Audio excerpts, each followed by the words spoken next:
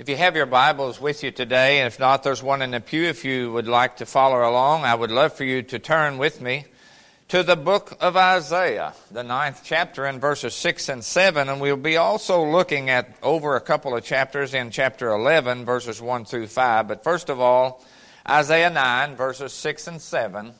And if you found your place in God's Word, would you stand that I might read it to you this morning?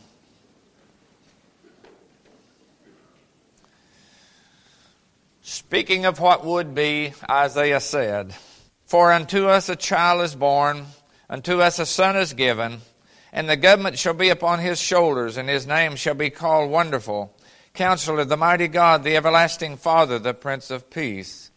Of the increase of his government and peace there shall be no end, upon the throne of David and upon his kingdom, to order it, and to establish it with judgment and with justice, and from henceforth even forevermore. The zeal of the Lord of hosts will perform this."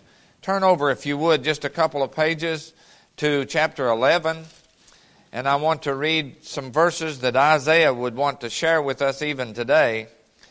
And he says again, as he spoke of the hope that would come, verse 1, "And there shall come forth a root out of the stem of Jesse, and a branch shall grow out of his roots. And the Spirit of the Lord shall rest upon him, the Spirit of wisdom and understanding, the Spirit of counsel and might, and the Spirit of knowledge and the fear of the Lord. And shall make him of quick understanding in the fear of the Lord. And he shall not judge after the sight of his eyes, neither reprove after the hearing of his ears, but with righteousness shall he judge the poor, and reprove with equity for the meek of the earth. And shall smite the earth with the rod of his mouth. With the breath of his lips shall he slay the wicked. And righteousness shall be the girdle of his loins, and faithfulness the girdle of his reins." Speaking certainly of our Savior and Lord Jesus Christ. Would you bow with us once again in prayer? Our Heavenly Father, Lord, we thank you today for that hope that they saw and we can see and feel today. That has become in a positive way for us to realize that it is not something that might happen. It is something that can happen, will happen, if we put our trust in you. And Lord, our prayer is today as we come through this Thanksgiving season that we will be thankful for the earthly provision that you have made, but also be thankful for the spiritual existence of our soul that came about by way of your Son, Jesus. And oh God, we just pray this morning that you would humble our hearts in your presence and let us feel the love all over again. In your precious name we pray. Amen. You may be seated. As we look at the Advent candles, it does mean a lot to me, and I'm sure it does to you, as it builds us up into the actual birth of Jesus. We'll be going through each week, lighting a different candle, and then on the, whatever it is, the 22nd, or anyway, the Sunday before Christmas, we will light the center candle, will be the light of Jesus himself. So, looking forward to that. But as we look at the scriptures in the Old Testament, it seems like that we can see a lot of hint of Jesus' coming. And Isaiah, back in the 7th chapter, the 14th verse, he begins by saying, "A virgin shall conceive and he give birth, and we'll call him Emmanuel," which was to say, God with us. And that's what God wanted to do. He wanted to come to earth in the person of his Son, Jesus, because it seemed like that folks in those days, and it's kind of the way it is today, that we couldn't believe what we couldn't touch or what we couldn't see physically. So God come in the person of Jesus that the world might see God in the fullness of the flesh. And so on and on, the Old Testament talks about that. Isaiah 53, certainly, it talks about as he will be led as a sheep to the slaughter. And that spoke of Jesus himself. Zechariah, and his talking about, this is many years before Jesus. He was saying something of the donkey that Jesus would ride into the holy city upon. The psalmist David speaks a lot about it in Psalms 22. He even speaks about, and they parted his garments. And that certainly is words from the cross itself, as the time of Jesus was there on Calvary, that they did indeed do that. And they pierced his side, his hands and feet. All of these things have been prophesied and talked about in the Old Testament. Isaiah's words, as I shared with you, was written some 700 plus years before Jesus would come. But Isaiah was so endued with the thought that Jesus was coming, even might well have come in His own time and day. And yet we know that God does not delay in the fulfilling of His plan, and His plan was to send Jesus at that particular given time, and that He did come to Bethlehem and be born to a virgin called Mary. And so as we think of these steps and as we think about the Advent candle, I do want us to dwell a little bit on the thought of thanksgiving. You know, we need to be a thankful person. We need to take the word thanksgiving and divide it a little and say, thank who's giving. And that's what we need to dwell on, because God did give so much that we could have the blessings of the day. And the Thanksgiving season is important for family together and to have a meal. I look forward to that every year, especially some of the dressing and turkey and all of it, a little bit of cranberry sauce, and on the list goes, and some peanut butter balls. And but that's all important. But you know, as I thought about that, even this morning I was sitting there and dwelling on Thanksgiving, and I was seemed like for a little bit I was trying to get on the other side of Thanksgiving, because it got me closer to the celebrating of Jesus' birth. And yet I believe that the importance is that we do pause to be thankful. And I might encourage you to do something this Thanksgiving, maybe Thursday morning as your family gathers, or whenever you've set that to be.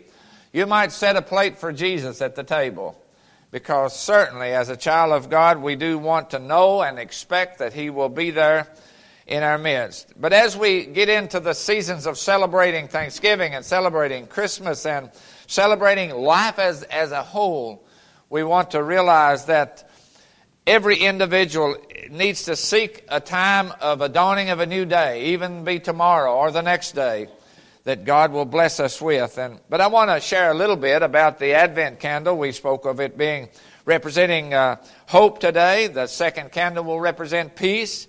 The third candle will represent joy, and the fourth will represent love. And certainly then, we know that the final lighting of the Advent will be the lighting of the candle that represents Jesus Himself, which is the white, bigger candle located in the middle. But I had chosen to go back in the Old Testament because I like to see people expecting God to do things. And I believe with all my heart that God is looking for people today, maybe not to prophesy in this sort of way, but looking for people to expect God to bless you, to be with you, to guide you, to show you the way. And I think that God's looking for expectant people. And as we look at the Bible, the countdown to the first Christmas would include many things. And I just want us to dwell on that a little bit, and to realize that the prince of this world was going to come, and they were to be thankful about that. And the Bible says on over in the New Testament, "Blessed be the God and Father of our Lord Jesus Christ, which according to His abundant mercy begotten us again unto that lovely hope," which is our first candle lit. The hope in our hearts, that we can see the flickers of God's love even before us today. This represents the hope you have in your heart.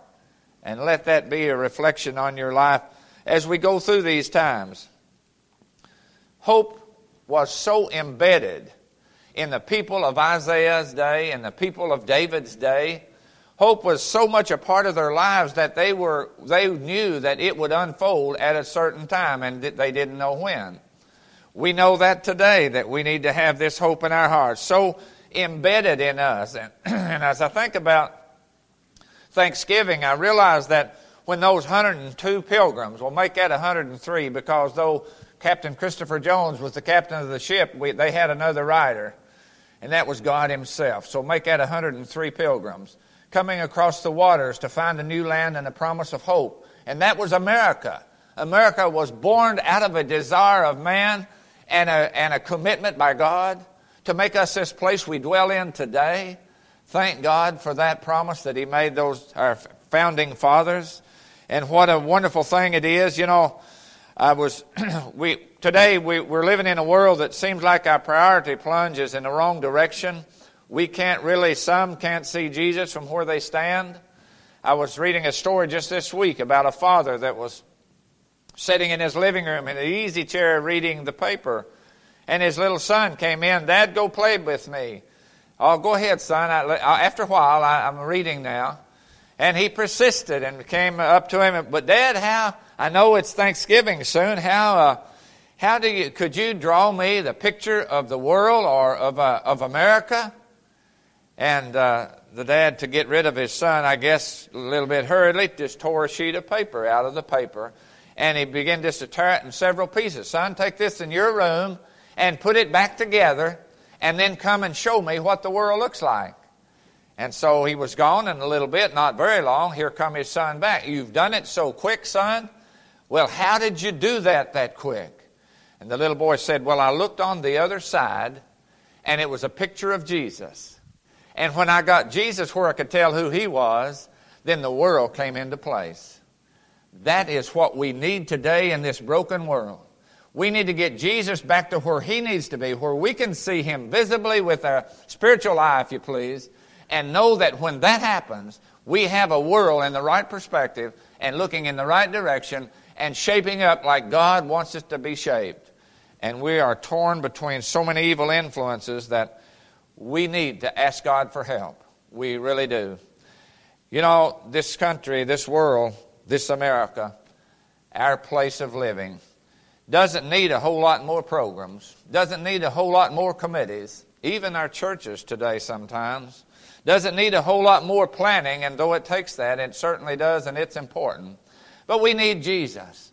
This world, this country, America, needs God in a very desperate and harsh way, and God will hear the repentant heart cry of his people if we'll just bow in humble repentance. And you know what I see in America and in our lives, even as individuals, even in my own life, what I have is an unmerited forgiveness.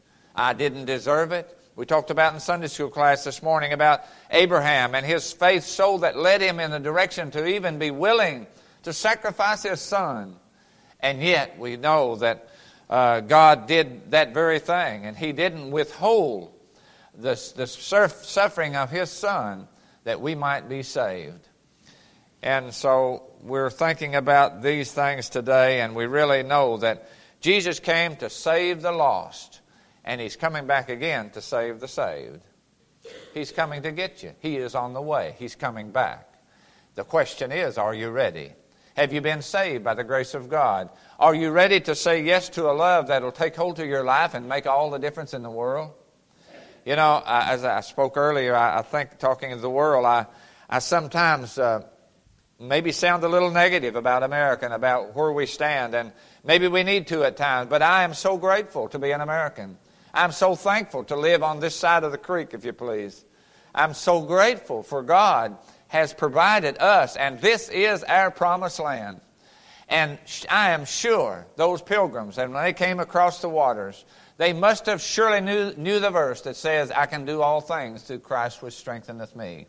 May that be our motto and our driving force in our lives today, because we can do all things through Christ if we ask him to strengthen us. So the Thanksgiving Day prayer might well be, thank you, God, for saving my soul. But would it be possible that it should say, Lord, thank you for leading me to receive you as Savior. What a thankful time it would be to ask Jesus to come into your heart, to ask Jesus to make those steps of faith into your life. You see, we have a faithful and merciful God, and he asks us to be also. So what is your need today as you come into the eve of a Thanksgiving season, even a Christmas time?